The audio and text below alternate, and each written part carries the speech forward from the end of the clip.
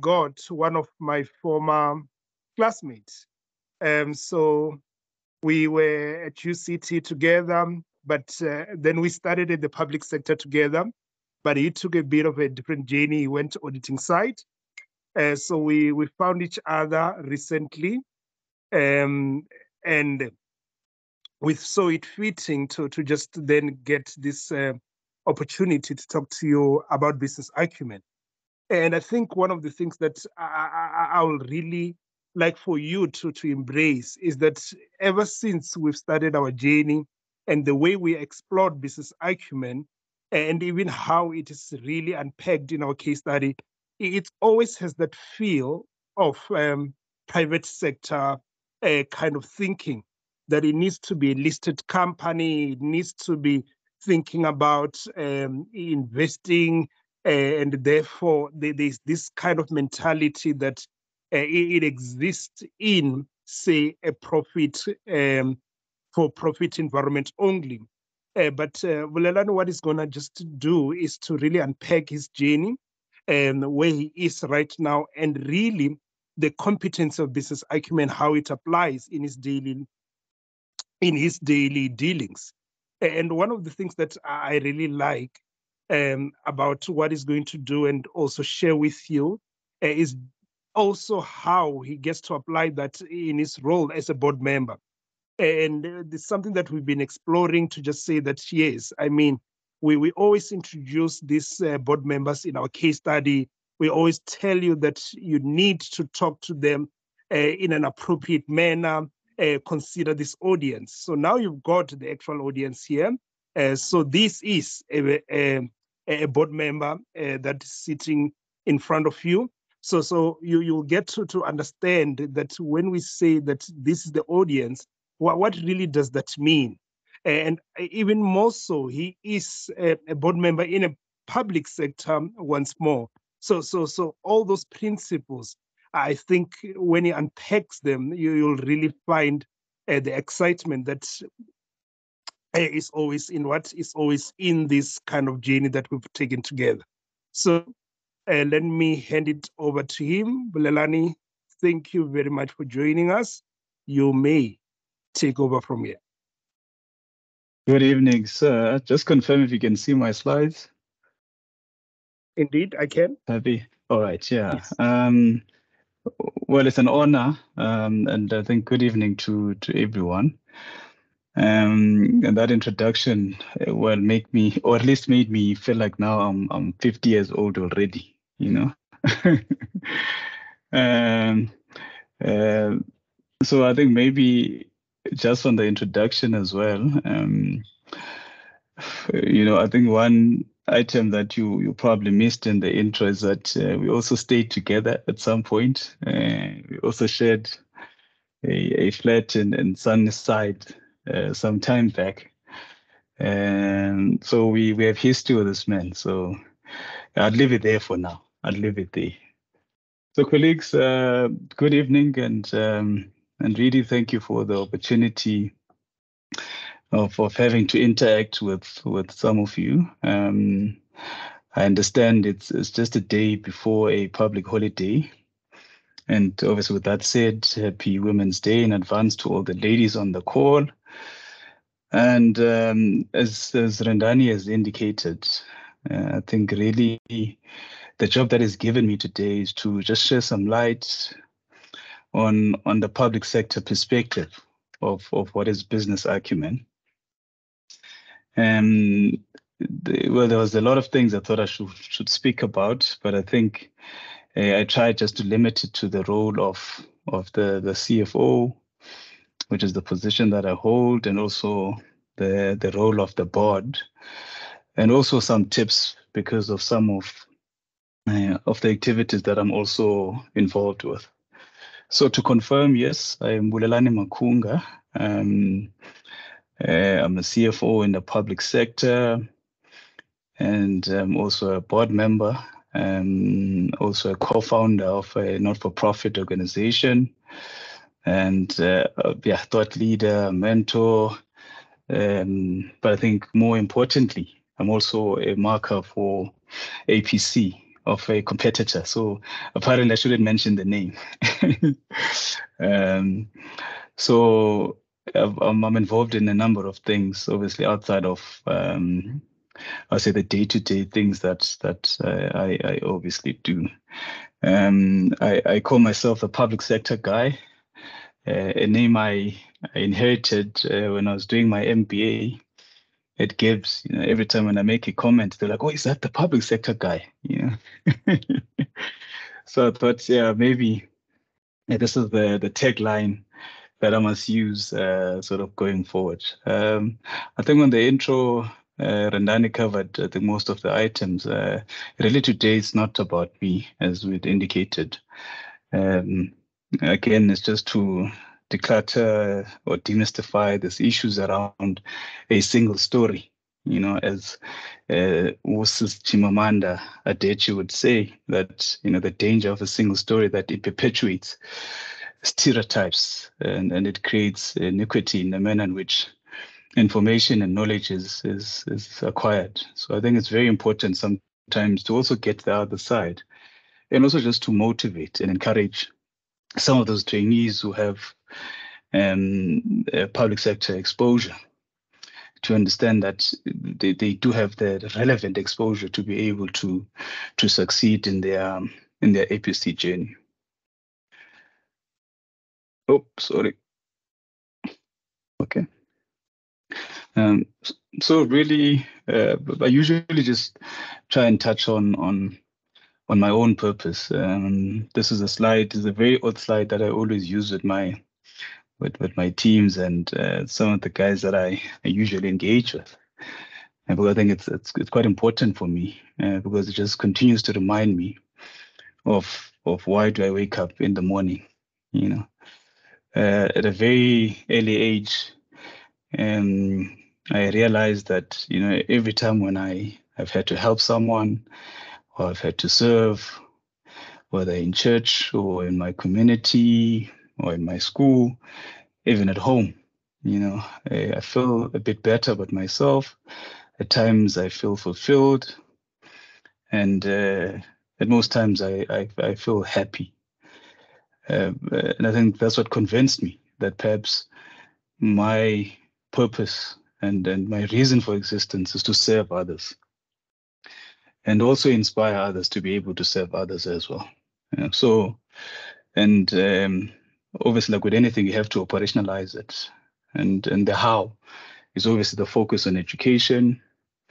I'll speak about my profile some other time, but there's also a few projects that I'm busy with from that end. Also with the NPO that I'm also going to touch on a bit later. And also just value add, just the passion about, transformation and just adding value to things, I always like to see things improve. I always like to see processes improve. I always like to see people improve as well. And obviously assisted by the resources that I have, or I'll say the capabilities and the talents that I have. So I want to use those talents to serve others, right? So obviously being a CA, like most of you, having the network that we have in our profession and outside of the profession, and also just my personality traits as well. And the funny thing about that is that, when they would do the psychometric assessments, almost when you apply for a job, you would have to go for that thing when you're senior manager and above. And it would always come back and it would say, people pleaser, that this guy's a people pleaser, and I just didn't like that comment, I'd seen it in a negative light, but I think over time, I'd actually realized that it's probably the personality trait that God has given to me. And instead of a weakness, I should actually use it as a strength. And it's just worked wonders because it makes it easy for me to persuade others. It makes it easy for me to connect with others. It makes it easy for me to socialize, So it has become a strength to me than a curse word, So I think it's one of those things that I make sure I remind myself of, that to remain kind, to remain humane, and be humble in the manner in which I go about my business. So really, that's what I always try and explain that, so that you get a sense of where I'm coming from sometimes. Even if I say something that's going to offend you, but you sort of know what I'm trying to do. And so those are some of the things obviously on my gratitude list, and some of my achievements. Obviously married and the father of 3. Been a CA since 2013. Was CFO at 30. And most recently with my main man, Randani, who were the 2022 top 35, under 35 finalists. And I think another thing that I'm very proud of as well, I mean, I managed to take care of my mother as well, which is always one of the reasons why I wanted to be a chartered accountant in the first place. So I thought that's quite important as well. I mean, as I mentioned, my wife and I started this not-for-profit organization where we help students, or learners rather, from public, or let's call it village schools, that are mainly public schools, with financial support and also mentorship. So what we do is we adopt them from grade 10, and then we work with them until grade 12. So this was the first cohort, and they are now in grade 12. Actually, yesterday we were just finalizing now some of the applications, some of the universities as well, and helped by the networks that I had spoken about earlier, getting some funding from some of the guys that I know. So now that I have all of you as my network, an email is coming to ask for 5 cents from your salary or your income to contribute to this cause. So some of the things that I'm quite grateful for as well. So as mentioned, really points of discussion today. The role of the CFO is indicated just to demonstrate public sector business acumen. Also speak to the role of a board member as well, and try and contrast that with the role of the CFO. And also just academic tips based on what I've learned in practice. Because I think when you start doing something over time, for some reason, all these theories and these things that you were doing during your APC and well, even before that, they start making sense. So then you're able to sort of package it nicely. So I'm going to try and do that for you today as well. And also some exam tips from the marking I've been doing. And then we can also just have some interaction and discussions, and I can take questions. So please feel free to stop me if you ask about anything, and then we can perhaps chat. And I'll also encourage you, please, to also be interactive. Perhaps if I ask something, please do volunteer to provide a response to that. So really, what is a role of the CFO? So in the main, the role of the CFO is to assist or enable or ensure entities strategically deploy its financial resources to enable it to meet its objectives, in an optimal manner that is in the most efficient, effective, and economic manner. So that role is a management role. So I think if you want to underline anything, it's a management role. And in the main, its role is to execute the strategy of the organization. Yeah. So even though a CFO will be involved in the formulation of the strategy, but in the main, the role of that position is to implement the strategy. Obviously, take into account that you lead a finance unit or corporate services unit. You're also a people manager as well. But I focus on those 5 things as the key strategic goals of being of a CFO. So one of them is financial sustainability. So I try and simplify it and just use taglines as well. I'm sure you can see how corny I am now with these taglines, right? So financial sustainability really speaks to the ability to organize and secure the rent. And that's how I try and explain it to my team as well, that you want to be able to organize that rent, spend it wisely, and also save some for the future. So that's all. That's what sustainability is about. It's the same with your own individual financial sustainability as a person. So obviously the trick is to balance the short term and the long term. You need to take care of the 12 months, which is the going concern part, which is obviously something that you're also familiar with. You also have to look at the long term when you make some of these decisions, that before you make a commitment to spend on a 3-year, 4-year project, will you be able to pay for this project in year 3 or year 4?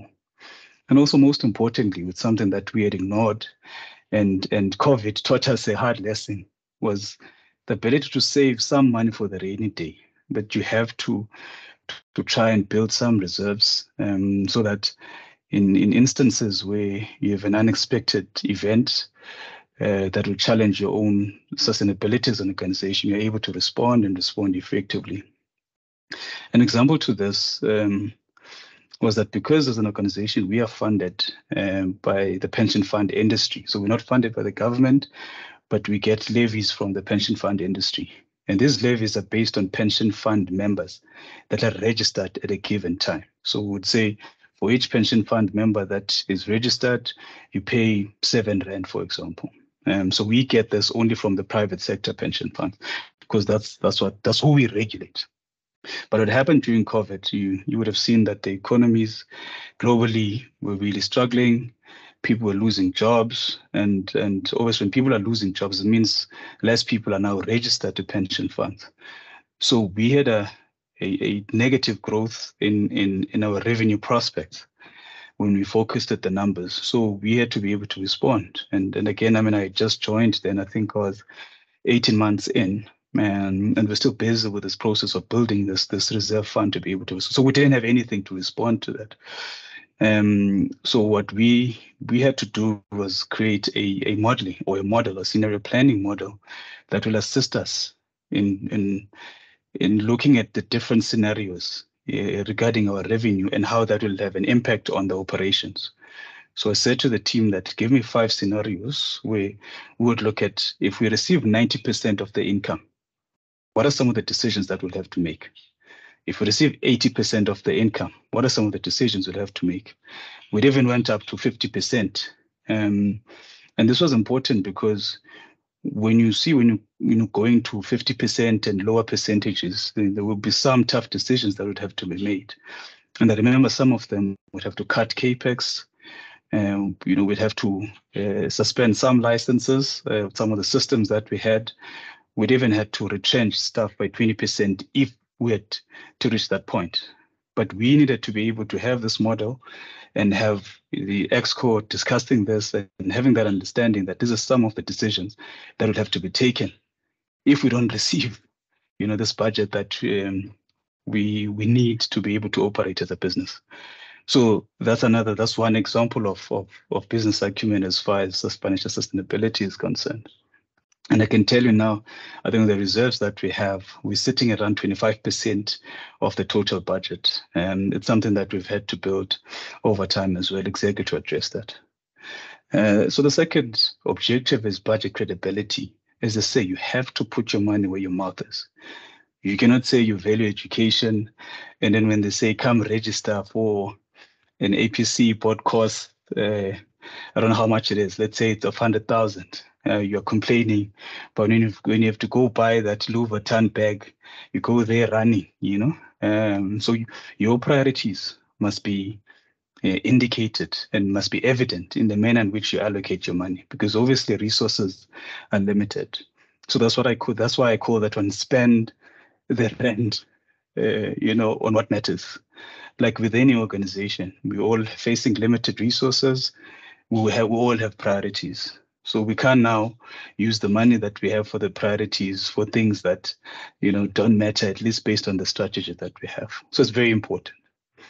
Value for money as well. I'm sure you would have heard this term a lot from Madam AG, something that she stresses a lot, that you have to get more for every rand you spend. That's what you must always strive for. That for every rand you spend, you have to see the gains, whether financial or non-financial, exceed the cost that you would have paid for it. So for example, now we've recently implemented an ERP system as part of our modernization strategy. And I can tell you the benefits are immense. When I got there, everything was manual and we had all these inefficiencies. And then I committed that we have to get this thing done.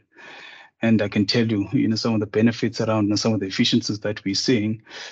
there's audit trails, data processing is quicker and faster, data availability for decision making.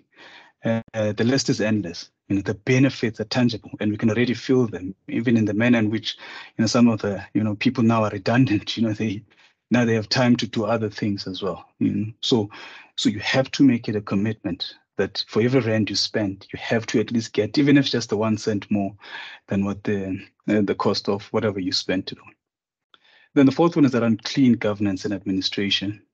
And I think this is very important, especially for you as chartered accountants. I mean, Cycle's strategy now around, building responsible leaders, building responsible leaders with integrity, leaders that are beyond reproach. And I can tell you, given all the stories that you have all had now in the recent past, whether it's Steinhoff, whether it be Hewlett's, whether it be the Spare Group, whether it be, KPMG, etc. It's really it boils down to this thing of clean governance and just the commitment in clean governance and administration. And it's very important even in the public sector. I'm sure you know, we're sitting at, I think, 30% of organizations, of the entities in the public sector have clean audits. So it means the other 70% do not respect the rules. The manner in which they spend the money that they have, which is public funds, is in contravention of the applicable legislation. So you have to ensure that the manner in which you spend the money, you spend it the right way. So some of the things that I had to put in place was we had to make sure that the policies that we have are obviously current. We review them regularly, but I think most importantly, standardize the processes that are important and take into account now, because obviously I'm an auditor by training, all that I learned in auditing about, segregation of duties, ensuring that there's checklist, ensure that you limit the risk of self-review, many other interventions that we had in place, especially around just the day-to-day financial management controls. But also what I had to do as well was, from a governance point of view, was that we needed to establish a framework for just governance and corporate governance, where I'd say to the team, look, we have to look at all the principles that we have in King 4 and apply it in our environment and ensure that we monitor it on a regular basis and that we build a POE for it as well. So if we go to principle 1, I needed to see that, how does the affected functions of the organization apply principle 1, and I would need to see POE when it's reported. So those are some of the things that we introduced to try and ensure that we improve the governance of the organization. And the fifth element is really around transparency and accountability. This is, again, another big issue in the South African, both private sector and public sector, where just transparency is a curse word. People, they say, no, they don't want to disclose some information because the competitors will take that information. I'm sure you would have seen what had happened with the telcos issue with the regulator and the data issues that I think it took close to 5-10 years. And really the issue was that it is around transparency, where people were willing to share information so that decisions are made before the auction was opened. So it's a big issue. And when I shorten it, I say you have to keep the receipts, at least from a public sector point of view, that when you spend that rand, you need to make sure that every rand is accounted for. I know accountants, even in my team, they always want to kill me when I ask for a receipt for 1,000 rand spent. Say, but this thing is below materiality, just leave me alone. But I said, we can't, because this is not our money. Even if it was your money, if you don't keep the receipts, I'll be worried, But I said, this is public funds, and we have to be responsible in the manner in which we spend this.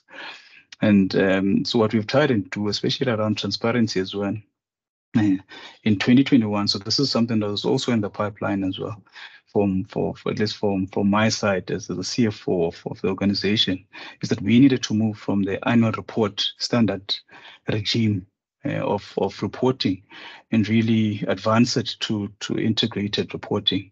And the reason for that was we needed to be stakeholder oriented and also, you know, show stakeholders how we create value as an organization.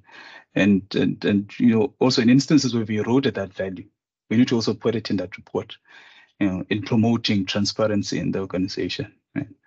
And so these are some of the examples I thought that would be very important for you and quite relevant for you on some of the items, at least some of the activities that I was involved in, that initiated to ensure that and as transparency and accountability is promoted.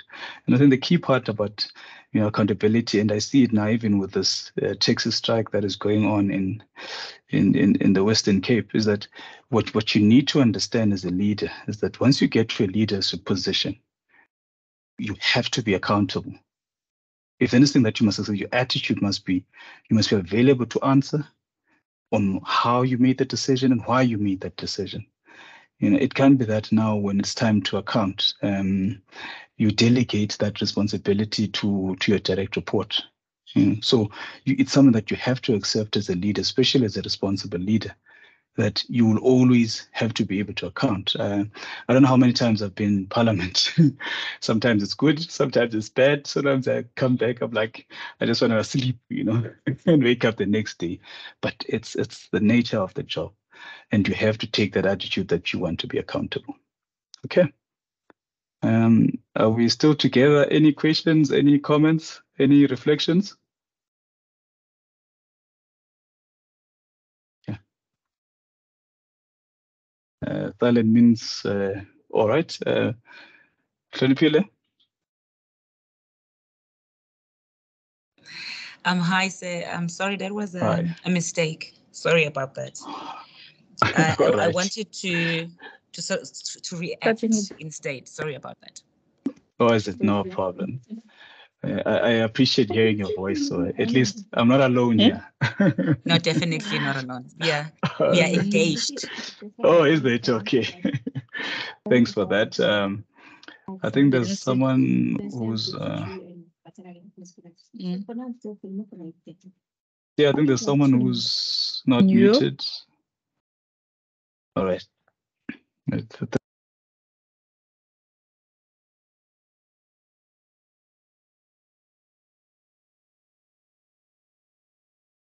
Someone muted everyone, so you're muted, Bulelani. CFO. Oh, muted. Okay. All right. Can you hear me now? Yes, we can hear you, CFO. Perfect. Great. Thanks, Mir. So another role that I currently hold as well is that of a board member of the FSCA a pension fund. I've been there now for I think almost 3 years.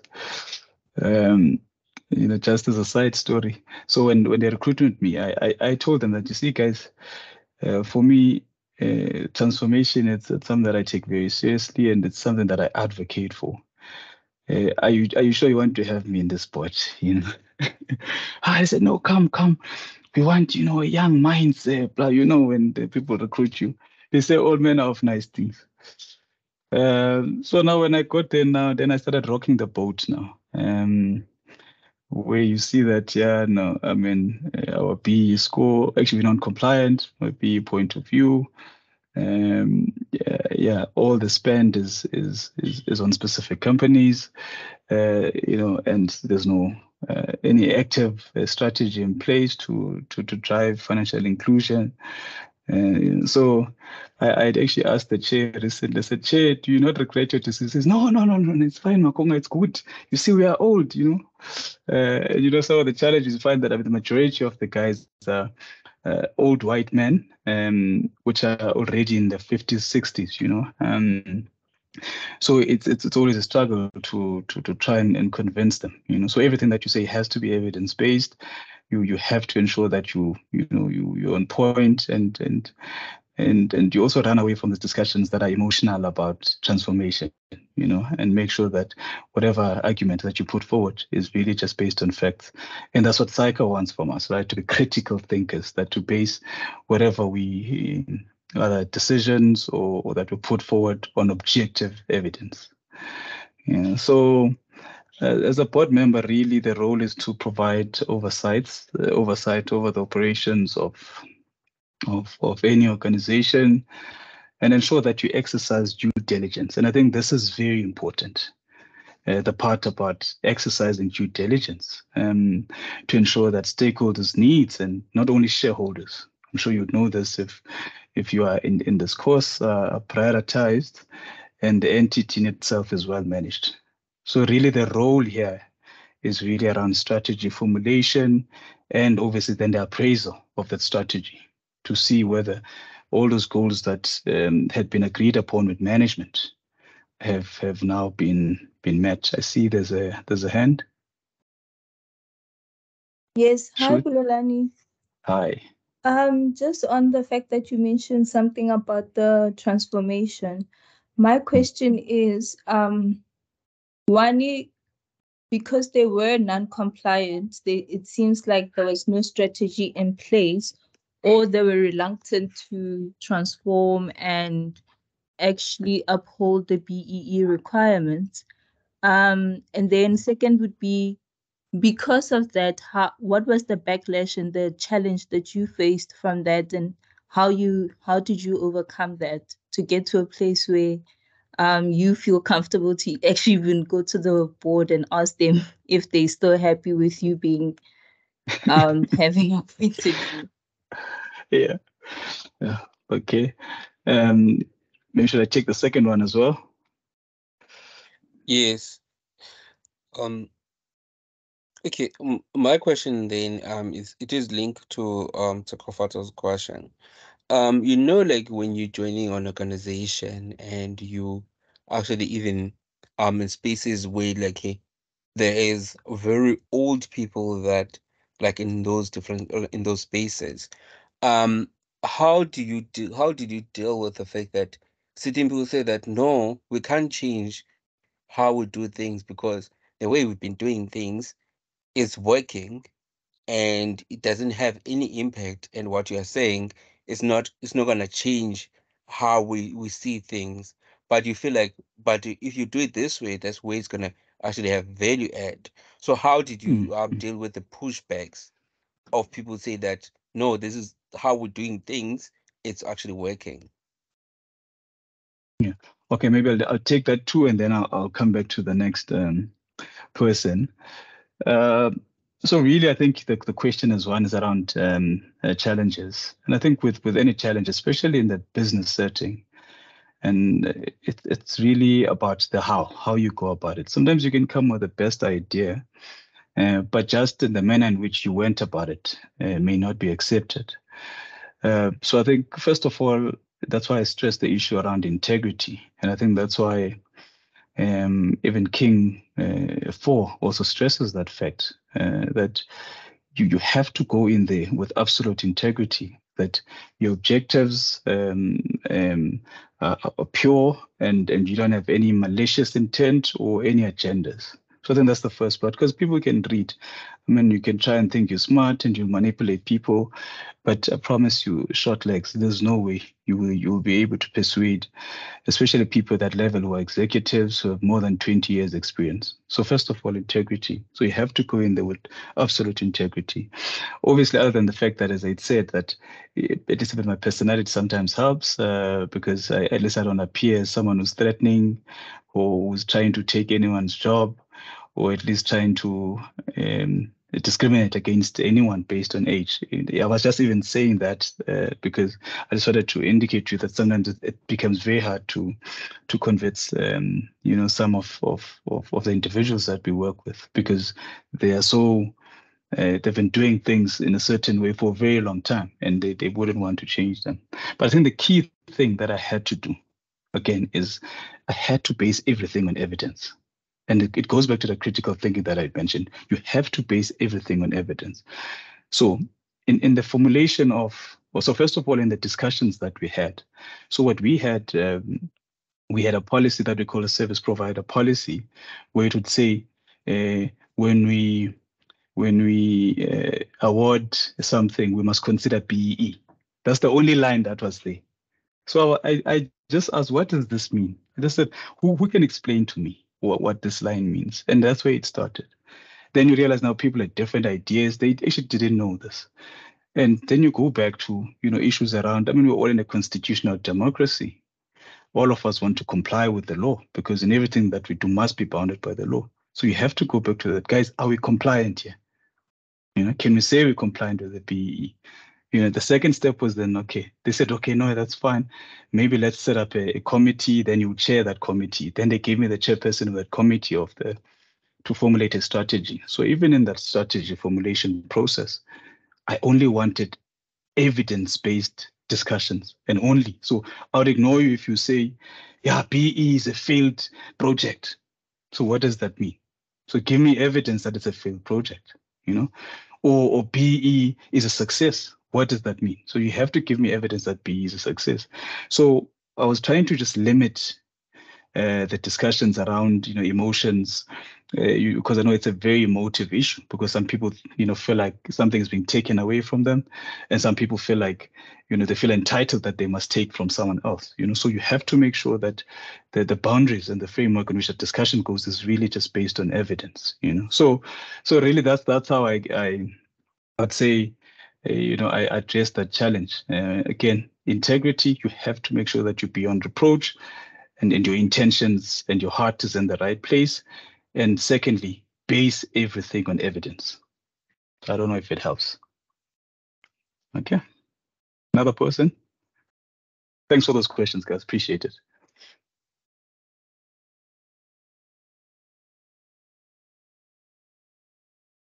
I think there's another hand, but I can't see it from my side. Please go ahead. Hi, Bulelani. Hello. Okay, thank you for the session. We're learning a lot. I hope I'm not taking you back. So I hear what you're saying about the evidence and about no emotions and about integrity. But my experience with the public sector hasn't been rosy, if I can use that word. And unfortunately, it's not just one entity or one department or one institution. It's just vast, and it's a lot of different bad experiences. So be it where you are showing the evidence, you are showing that this is what you are legally required to do and people are not interested, or you just, you are working towards compliance and you can see that it's not a priority, even up to audit committee level. Obviously, I'm not going to be talking about specific examples, but even when the audit committee chairperson is not interested. So I'm hearing you, and I'm gonna be mindful of your advice going forward. But I feel like sometimes it's not as simple. I don't know if I'm making sense. Public sector, I feel like there's a lot of hurdles that we still need to. Sometimes we don't have the right people. We want the right report, but we don't want to do the right thing. I don't know if I'm being negative, but my experience. So I don't know what my question is. My question is, in situations like that, if you are repeatedly being faced with that, do you suggest you keep trying? Because yesterday I was thinking about the whole SAA thing with Miss Kwinana, and you don't want to find yourself in a position that you can't recover from as a professional. No, absolutely. Yeah. And I think it's a fair comment. But I think always there's context to to stuff as well. I mean, I can tell you South African public sector is far from being matured. And I think that's not the picture I'm trying to paint here, It's far from being matured. I think especially the administration side of things. And there's many reasons for this. I mean, we can go to town. Obviously, some of them are just based on how the development of the administration has been handled by the state. I mean, if only we're talking about professionalizing the public sector now, 25 years later, it means we are behind quite a lot. And I think those are the things then those are just the symptoms that you see which obviously are a root cause of a bigger issue around the investment that is done on administration. You know, I mean, we can talk for. So I definitely understand that concern, and I think I understand that's the challenge that you'll find in the public sector. And so I'm not really trying to romanticize that it's an easy space to work with. But I also have guys in the private sector that are complaining about the same things, you know, be it in the banks, where guys are really having some challenges, especially in senior management and executive roles, you know. So if I can use what I always try and say to my team, at least even the guys that I mentor, I hope you understand cricket, you know. So in cricket, I usually use this analogy around in cricket and cricket pitches, and that in a pitch is that place, that small thing where people bowl and then the ball hits, where you have the wickets from both sides. So you'll find that in different countries, the wicket or the pitch plays differently. For example, in South African conditions, and it's bouncy. You know, if you go to English conditions, it's slower. If you go to Indian conditions or further east, it's slower and it spins. But great players know how to be effective in all conditions. You have to find a way to be effective in those conditions. So if you want to be a Brian Lara, or if you want to be a Jack Callis, or whichever great player that ever existed in cricket, you'd see that when you're looking at their stats, you have to find a way to be effective. Because unfortunately, you know, you're dealt with the cards that you have, and that's the environment that you get. But you have to find some form of approach to be effective. And again, never compromise your values or principles in the process, especially as a chartered accountant. Thank you.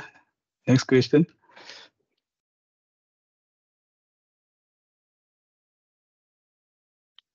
I think there's a hand, please. Well, good evening, Bulelani. Good evening, colleagues. Good evening,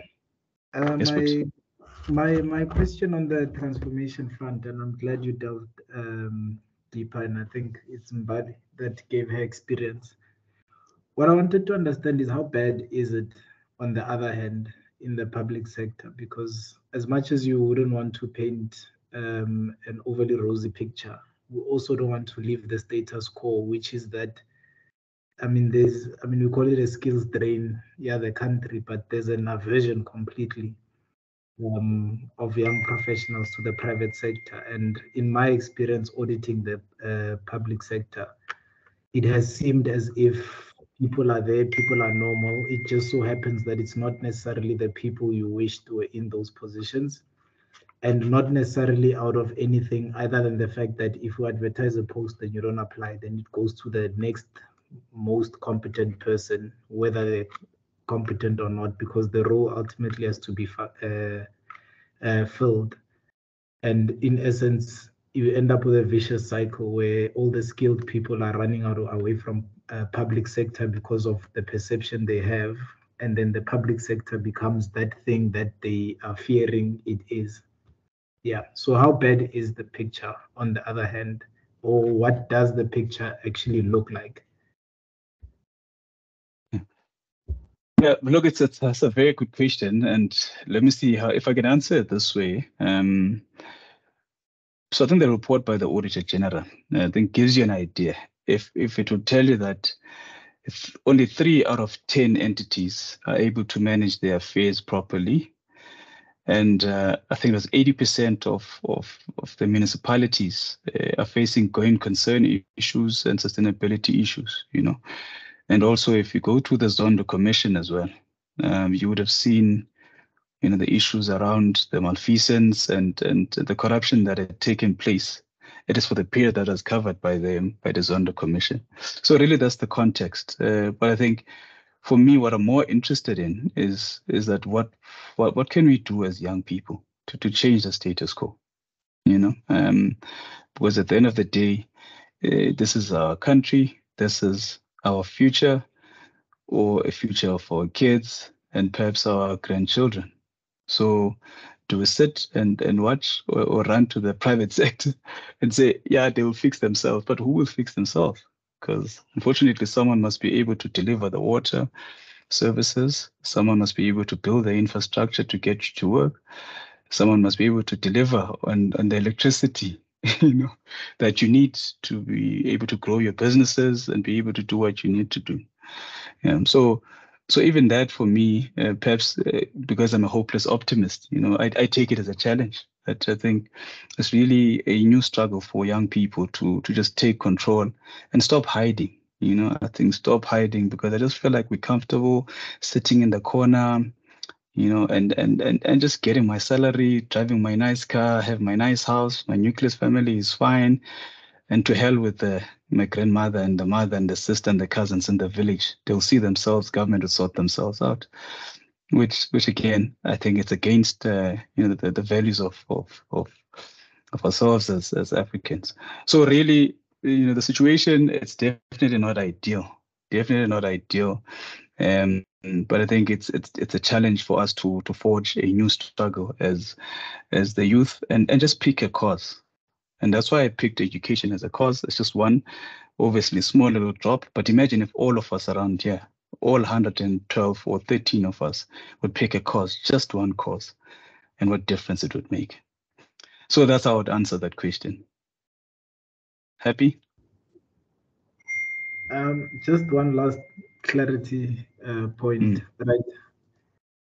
The first thing I hear, at least when I ask people, why don't you want to work in the private sector? It's I don't want to die. So it's not necessarily I'm choosing comfort over the private sector. It's almost, I'm choosing life over death, on the one hand. And then I think you mentioned the Auditor General's reports. I'll speak to those because I'm familiar with them, right? The first MFMA I went to, I think it was 2015. The first thing when I got there, before the auditors even started, I already was like, yeah, there's no way these guys are going to get it clean or unqualified audit. Not that I was a first year, so it's not like I had any power to change that beyond my testing, right? But what made me say that was because I looked at the staff establishment and hardly anyone had a diploma, right? And then 8 years later, it just made sense to me that if all the best guys are going to the AG from those municipalities, then those municipalities won't have skilled people to create the financials. As a result, the AG is actually wasting paper when she reports how bad the situation is because, you took all their skills. What do you expect, right? And not throwing shade at the AG itself. It's going back to the how bad is the situation point of view. Are we justified in being afraid of going to work for our municipalities? Is every municipality literally a suicide mission when you take that job? Yeah. Okay. Yeah. So maybe just so that maybe the last point on that. Look, obviously you don't want to risk your life. I'd say no to that. I wouldn't promote that. I think you'd want that to be an individual decision. I mean, the Rivonia child will tell you. Their parents will say, no, hey, Mandela, where are you going, Chief? My child, what are you doing? You're a lawyer already. You have your own money. You have a nice house. Why would you go and fight for a struggle? And go wage a struggle against the government? You are risking your life, etc. So there's that part as well, right? So it just depends how far you are on, in terms of wanting to see change and cause change. But absolutely, I wouldn't want anyone to risk their lives. But if it helps anything, in Costa Rica, I think it was in the 1940s, they were actually facing the same problem where we are currently. I think the unemployment rate was 39%, youth unemployment was around 50%, and all just it took one leader. I think they call it Don Papa Figueres, President Figueres. Just one leader to just make a decision that we're gonna build a state that is based on merit, that is corruption-free, that really prioritizes the interest of the majority of the people. And sometimes that's all you need, just the one leader who would come. And unfortunately, because you are here now, you're feeling this thing and it's happening to you, and it just appears that there's no hope. But it has happened before. I mean, if you go to the history of China before Mao Zedong took over and started interacting with America and having those special economic zones, it just changed everything. It just changed China's trajectory, and look at it now. I mean, how many times has the economy doubled? So really, it's an issue of leadership, and also as the people that have skills, that have all the talents to take the struggle and make it our own, and make a difference where we can possibly can. But that's the optimist in me. So but I know we can go. It's fine. We can chat over coffee a bit more if you want me to convince you to come to at least my entity. Okay. Thanks, colleagues. Maybe we can just finalize the slides. Okay, thanks. And then we can chat a little bit more. How much time do I have, Ndani, left? Just give me an indication so that I know. Hi, Bulelani. Hi. 30 minutes. 30 minutes. All right. Thank you. Perfect. Hi. We're right on time. So I think we're on the role of, remember what we said about the CFO, that their role is to execute the strategy. Primarily, that's their role, right? And I just given you just a few strategic issues that would be considered by a CFO. And the role of a board member is an oversight role, and they need to ensure that the stakeholders, or rather interests of all the stakeholders, are prioritized in the manner in which the organization is ran, and in the manner in which management makes decisions, right? And so really, if you were to summarize the role and simplify it, their role is to formulate the strategy, help in the strategy development process, and also appraise on how management has performed against that strategy. So I list some of the key responsibilities there around. They have to set the tone around ethics, around what is tolerable, and there's many examples on this. I mean, I mentioned Steinhoff, where you'd see that there was some form of tolerance, that some things, even though they would see that they were not ethical, but they let them be, because they said, no, we trust Mbali to act in the interest. And you can't trust, you have to ensure that. That's why it's very important to exercise that due diligence, because you're not acting in the interest of, especially the CEO. You also have to consider interest of all the other stakeholders. Also setting direction and organizational goals, approving policies, including some that you may know, materiality framework, your risk appetite, risk management framework, and also ensure that there's sufficient resources, that the entity has the necessary resources to deliver on the strategy, right? Ensure there's a CEO, there's a competent team as well to assist the executive management. And very important, they must also review the organizational performance against those goals. So they need to ensure that gets done. And I also don't want to seem like I'm bashing the private sector, but these are problems that are also you would find in the private sector. I mean, if you follow the Naspers story right now, I mean, where they are and where they were in 2000 and I think let's say 5-6 years from now, that's when you realize, I mean, really, I mean, I think the CEO at some point got $1 billion in salaries, including shares. But now when Naspers is not performing well, then, people are still fine with the status quo. And Naspers is really facing challenges, and big challenges, because there wasn't a continuous review of how the organization was performing. And also just hold management accountable, which is very, very important. Because when people are not asked why they made some decisions, they continue to make them, even if those decisions are wrong and they're detrimental to the organization, because no one is asking, why are you making that decision and why do you think that's the best decision for the organization? They continue to make them, And I don't know if you're following the story of, I forgot which audit firm this is, Australia story about this audit firm that is leaking some information, which is apparently something that has been happening for 20 years or so, and just removing 2 or 3 people doesn't really address the problem. So those are the problems that exist, and if the governing body, and that's why King focuses on the governing body's role, because if the governing body was effective in the manner in which it provides oversight over the organization, in the manner in which it reviews the performance of the organization, the conduct of management, some of those things would have been avoided. So really, that's the difference between the board and the CFO. What are the management role? So I'll just run through this. So that's really about my role. And another part I thought I should add is a slide, which is some of the tips, at least from my experience and practice. As I said, this is what I use to just zoom out when I feel like there's just a lot going on and I'm doing this and I'm doing this. So what is it that I'm trying to do? And really, even SAICA, this is what they're promoting now, is that the overall goal, we have to ensure that there's responsible business. The manner in which we conduct business is done in a responsible manner.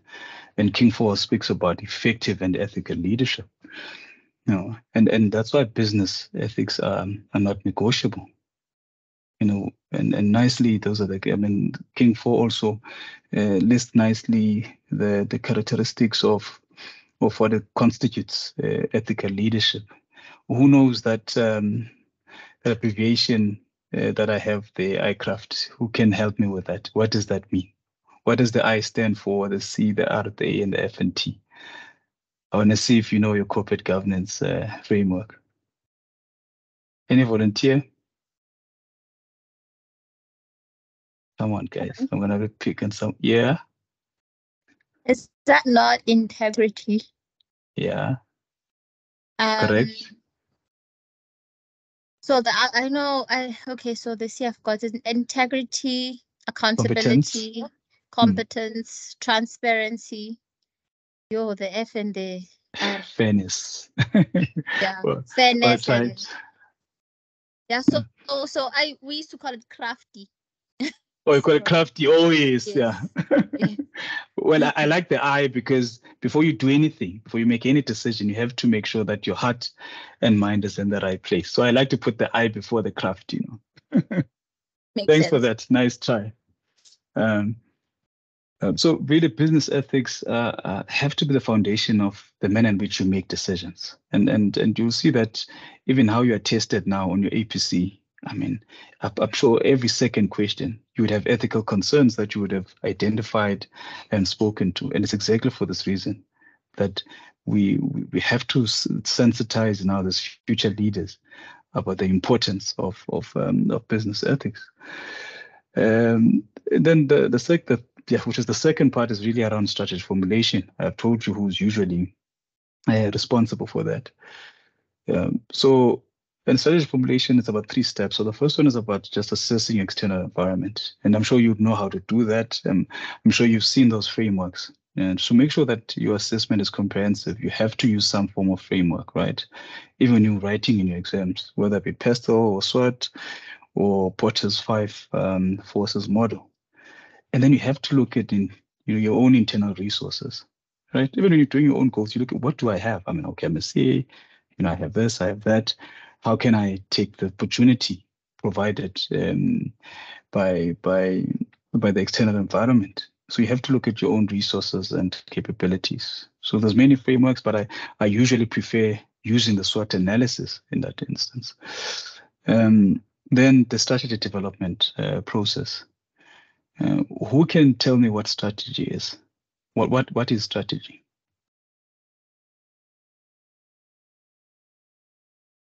When we talk about business strategy, what is that? Positioning. Okay. What does positioning mean? I like that. What does positioning mean? How the company positions itself so that it can achieve its objectives. Okay. Yeah, I think you're getting there. So how I simplify it really, which I think is exactly what you're saying, is that strategy is a choice, right? It's a choice that a business makes on where to play and how to succeed where it plays. So that's why it's very important that you have an understanding of your external environment. And understanding is where is it, as Paul has said, where do you want to position your entity? So if you want to remember it, that's you can even. I think this is probably the easiest definition, that it's really just a choice that the company has to make. Like with any choice, there will be weaknesses and strengths, or advantages and disadvantages. A choice about where to play and how to win where you want to play, right? So I usually use those two frameworks. I think those two frameworks you can't go wrong. Obviously, please, if whatever I say is in contradiction with what Rendani and team have taught you, please take what the team has taught you. But when you have time, do have a look at this too. And I like the answer of Matrix because it just tells you that any business is about two things: about the market and about the product, right? So it's just the matrix between the two. So if you are using the same product in an existing market and you want to gain more market share, that strategy is called market penetration. If you are in an existing market, but you want to use a new product, that would then you call product development. If you are, it's the same product, but in a new market, let's say MTN going to Nigeria, which is a new market, that's then the market development strategy. Or what Elon Musk is now doing, acquiring Twitter, which is a new market and a new product. Then that's what you call a diversification strategy. Because sometimes there's too many fancy words around strategy. Some call it adaptable strategy, what strategy, but it all boils down into the product. Are you making a new product, or is it an existing product? Are you going to a new market, or is it an existing market? So that's why I like with that matrix of the ENSOF just to explain it. So the business model canvas, I think it helps you with the positioning, as Paul has indicated, because it sort of prompts you to understand what is the value proposition. Also, when you have time, you can just go on Google and just type McDonald's business model canvas, or any other. If you're a Starbucks person, you would see that as much as we think these guys are selling coffee, but actually the value proposition is not selling coffee. The value proposition sometimes is experience. That's why you pay a premium for it. Or if you are, for example, KFC's value proposition is affordable pricing, and they're using chicken to achieve their value proposition. Nando's experience. Some say chicken licking is babalas, so I don't know what's their value proposition. But but that business model canvas, it really helps you, to sort of understand, what is this business into. There's also a nice video that I like watching of this professor from Harvard called Professor Christensen. He recently passed away. He talks about jobs to be done, to say what is your business? What job does your business try to deliver to the customer or the prospective customer? And it's very clear about it, and how he explains it. It actually makes sense. And I think it's because I think it just helps you understand what the really business is about. I'm sure if you can ask Rendani when you have time, you would see that he's actually not providing an education product here. He's serving a bigger value proposition. And that's why he's unique to the market, and you guys prefer to be here today. And then obviously the proof of any pudding is in the tasting, which is then strategy execution. This is probably the hardest part, right? Because then you have to now find the right combination between the people that you have, your processes, the technology, the systems that perhaps some you might have internally, some of the technology you must have to acquire to get to this objective that you need. So I'm not saying it because I'm a CFO and this is probably my job, but strategy execution, I think, anyone can come up with a strategy, right? But to make sure that it works and it's implemented and it gets you the results that you need, I think that is probably the most important part. And also you have to know your success indicators up front. You have to know what you're trying to achieve and how you're going to measure it. Because if you don't know how you're going to measure success, then how do you know that when you've got there? How do you know you're growing? So I know those are some of the frameworks that I use, and I think also quite easy to understand. I mean, the balance scorecard, I'm sure you would have learned about it or have seen it, and also sustainable performance around ESG, making sure that you also consider the impact in the environment, also social and also government outcomes. And the last one that I forgot here was just reporting. Also, I mean, it's funny that I'm an accountant and I'm a reporting specialist, but I don't include reporting there. So really, that's what business is about. It's about, formulating a strategy, executing it, and also understanding what is it that you're trying to measure, so that you're able to know whether you're on the right track, and also reporting in a very transparent way, as I would have indicated in the example that I had with transparent reporting. With integrated reporting. So, yep, those are the tips on how I see business in general and some of the frameworks that I use. Tako, do you mind if I just complete the last few slides and then we can take questions, so that at least we know we're working towards 7:30? Are you fine with that? Yes. All right, thank you. So just from the marker, so I've gone through 3 rounds now of marking. I'm actually marking now the final exam. And I think these are some of the things that I'd suggest that you actually have a look at. Obviously not cast in stone, but some of the things that I picked up, and they're transversal issues, So one, you have to know and fully understand your pre-reading.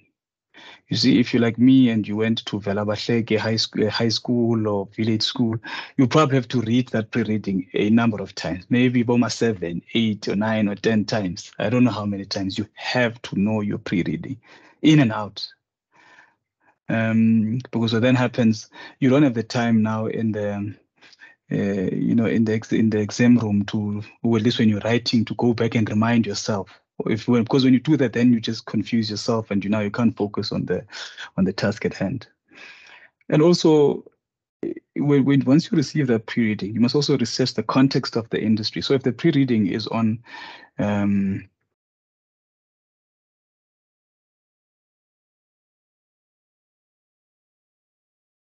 mute, Bulelani. You're muted.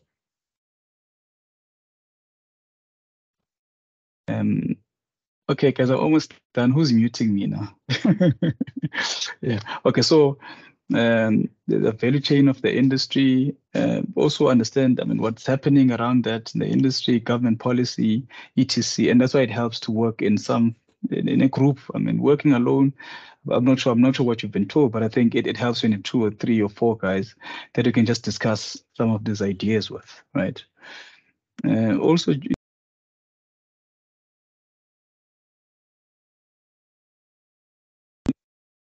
okay, I don't know why it does this. Apologies, guys. So you have to plan your responses and allocate time for each task and stick to it.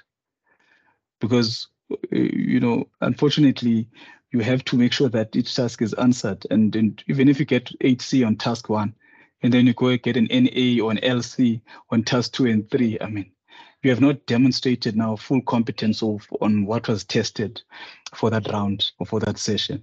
So you have to make sure that you have sufficient time that you allocate for each task and answer each task. And if asked to review or critique something, don't only focus on the negative, right? So also write the positive, and you find that 50% of the points are actually the positive. So I think there was a question on a free cash flow, right? And they did all these things, and they had the correct inputs and also the incorrect inputs. And then people just focus on the incorrect inputs. And 50% of the primary indicators also included the stuff that was done right by this accountant that was presenting this thing. So you have to make sure that when you critique something, you also consider the positives as well. And when you're answering a question, don't forget to apply context. I think on session 2, there was the question on, which was a giveaway, really, a question on fraud, indicators of fraud. It was an auditing question, right? So they said, please explain to me what are the indicators of fraud and what are some of the procedures that I would have to perform, right?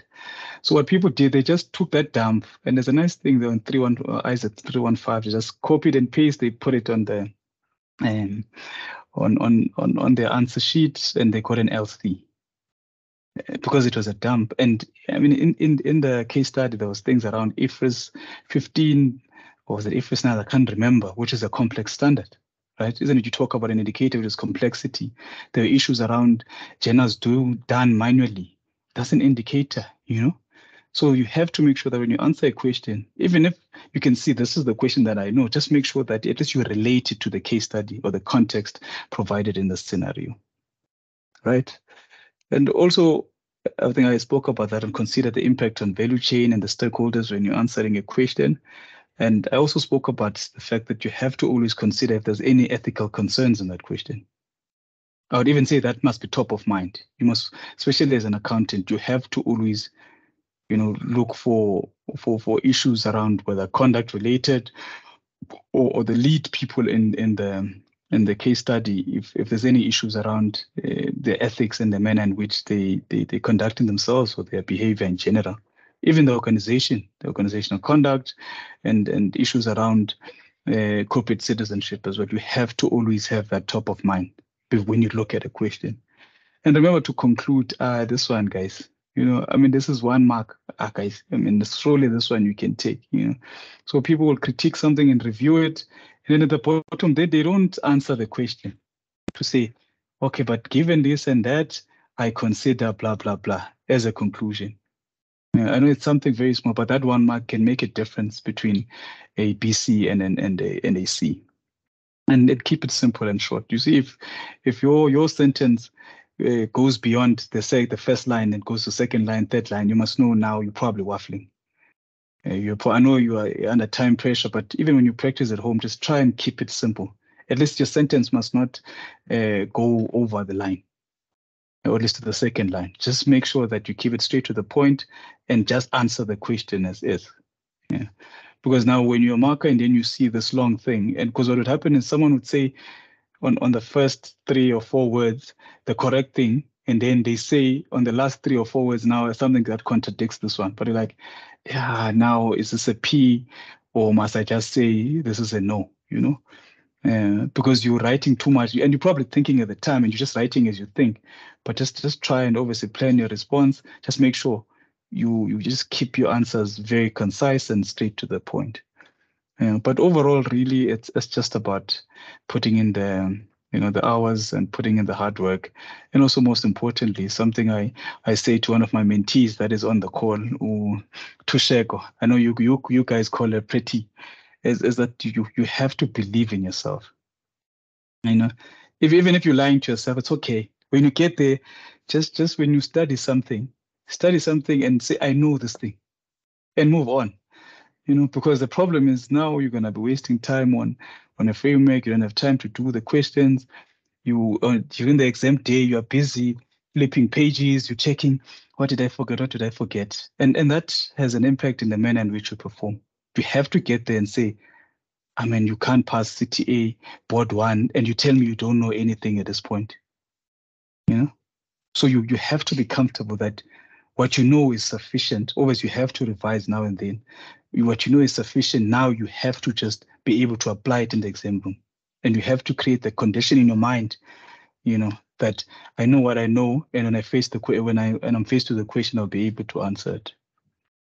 So guys, it's all possible, you know. And really just to add on what I'd said earlier, that if a village boy like myself was able to move from a village school and be admitted to UCT, where I met my main man, Mtero.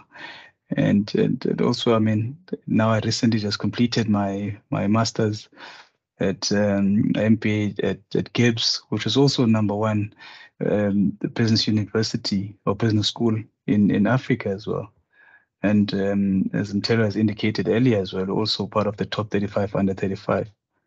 It can't be impossible. You can't tell me if someone like me is able to achieve what they have achieved, and I continue to to do all these things that I've indicated earlier, and some of them we can do over coffee to just, give you some, more context.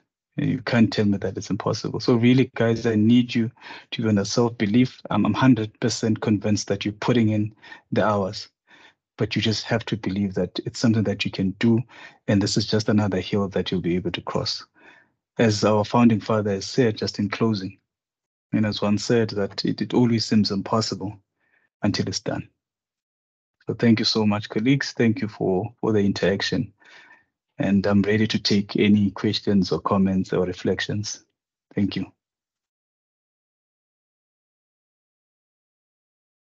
Zaho?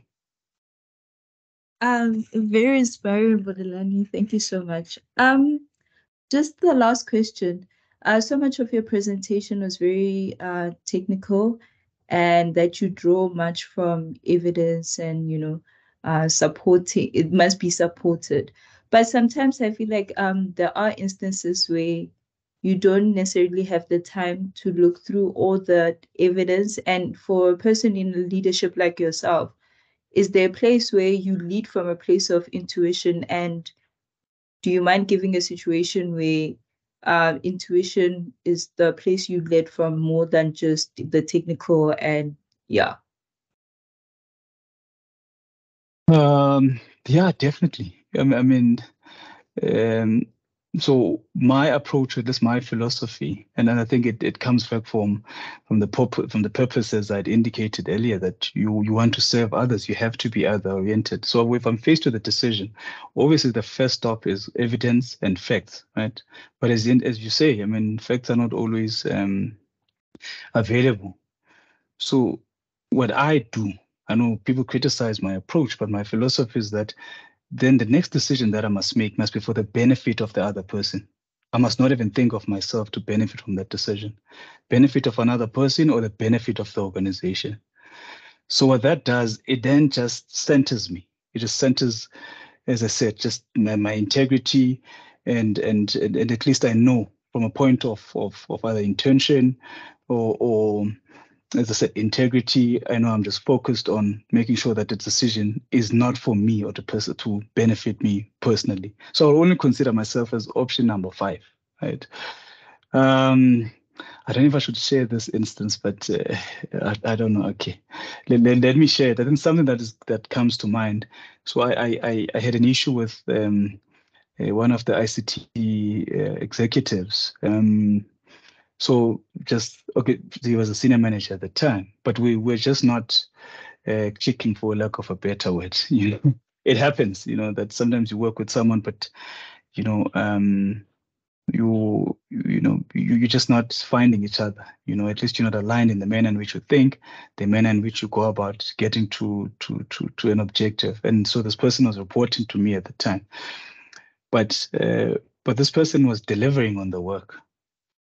I mean, if you look at even the KPIs, the guy was getting 5s, even on some of the things that we were doing from an ICT point of view, even with the modernization project that we're busy with, the person was delivering, but I was just not getting along with the person, and I mean, yeah, I think the guy was very rude, and I could see that this was also, it was also a very negative person. It was also affecting the team and the spirit that I was trying to solve, or rather trying to develop with the team.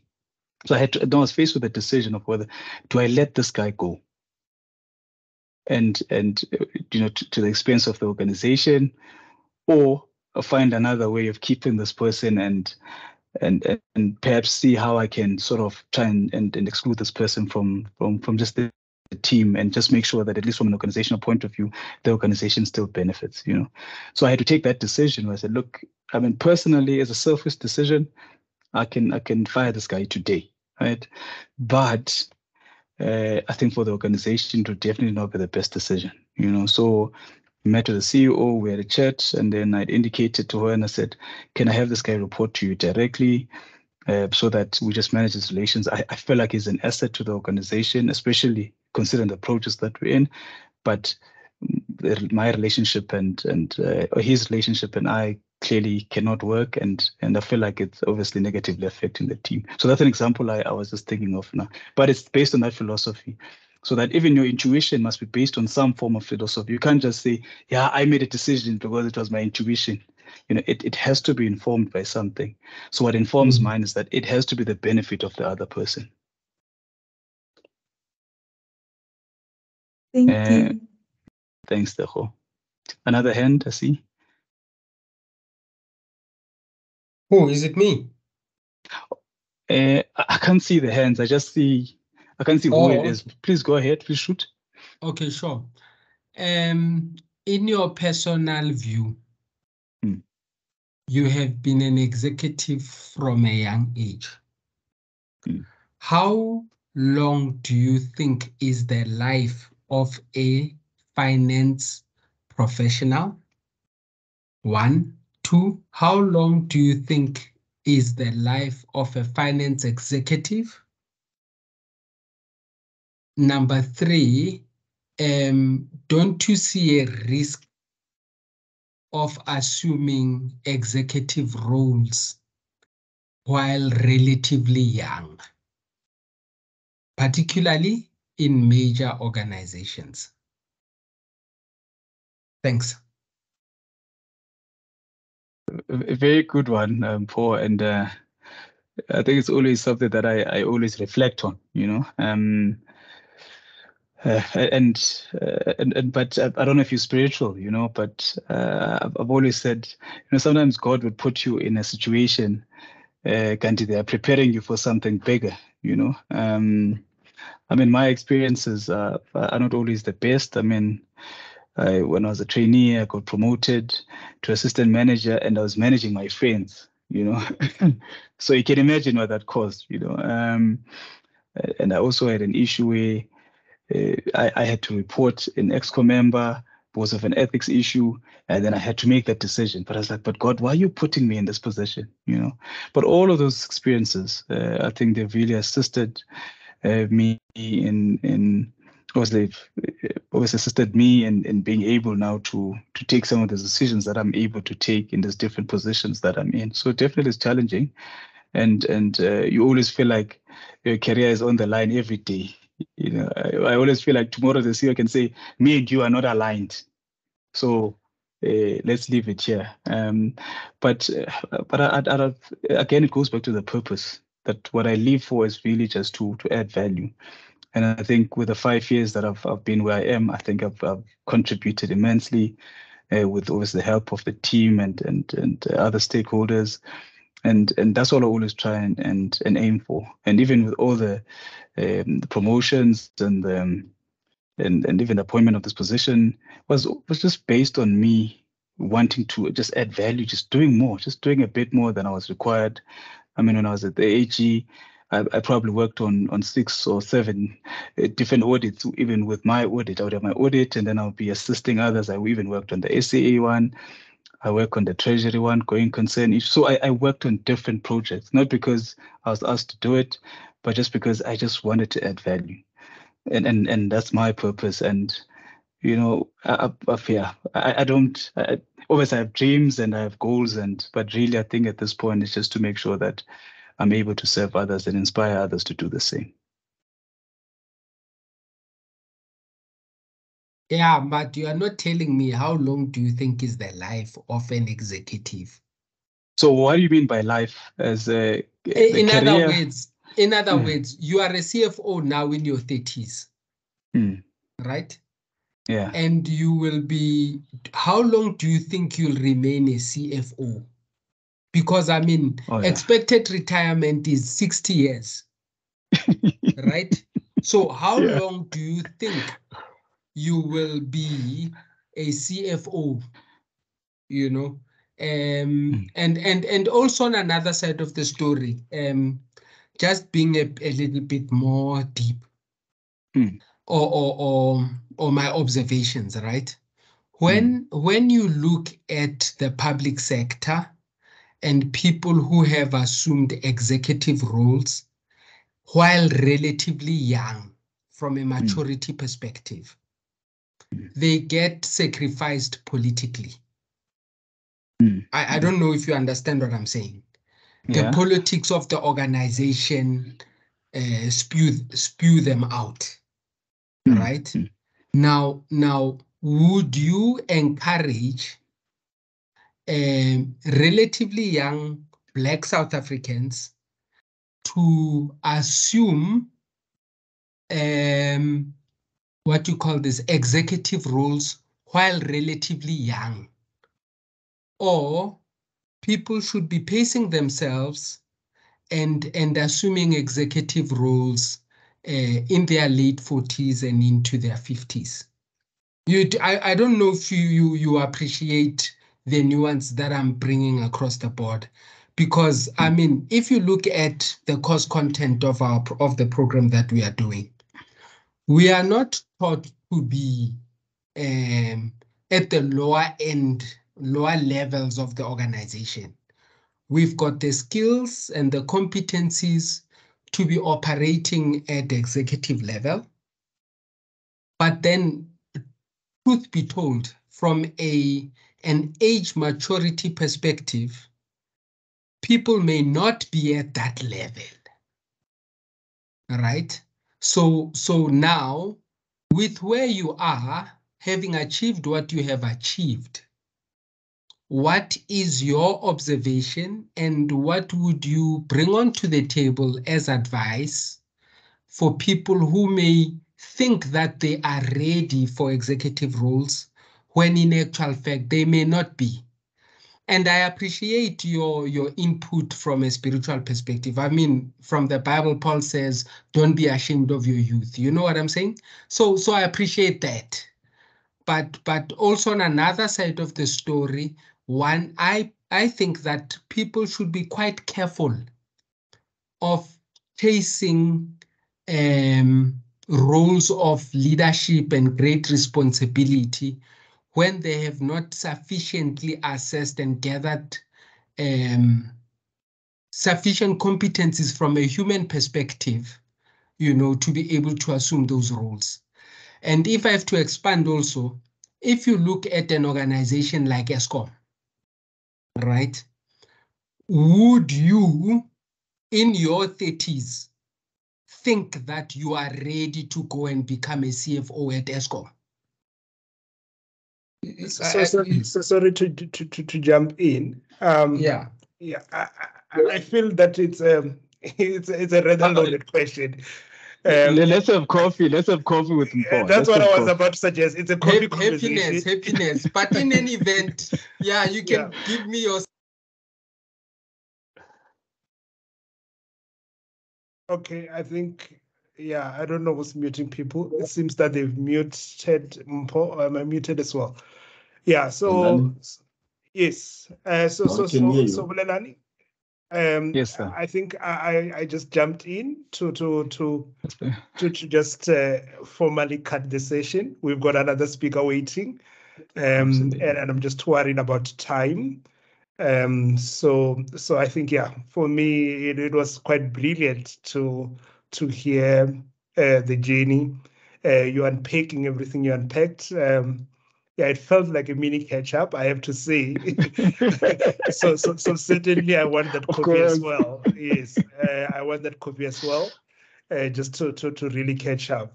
So this was quite inspiring, and I hope that the candidates got quite a lot from it. So from my side, once again, thank you so much. I see that the candidates also share the same sentiments. So I don't know whether you've got final words before we can close off the session, please. Well, no, I think I've said enough today. I think thanks to yourself and thanks to everyone. Obviously, you can give them my details and we can do coffee. Mpho, I'll be waiting for your call. Thank you. Thank you so much. Thanks. Good evening. Cheers.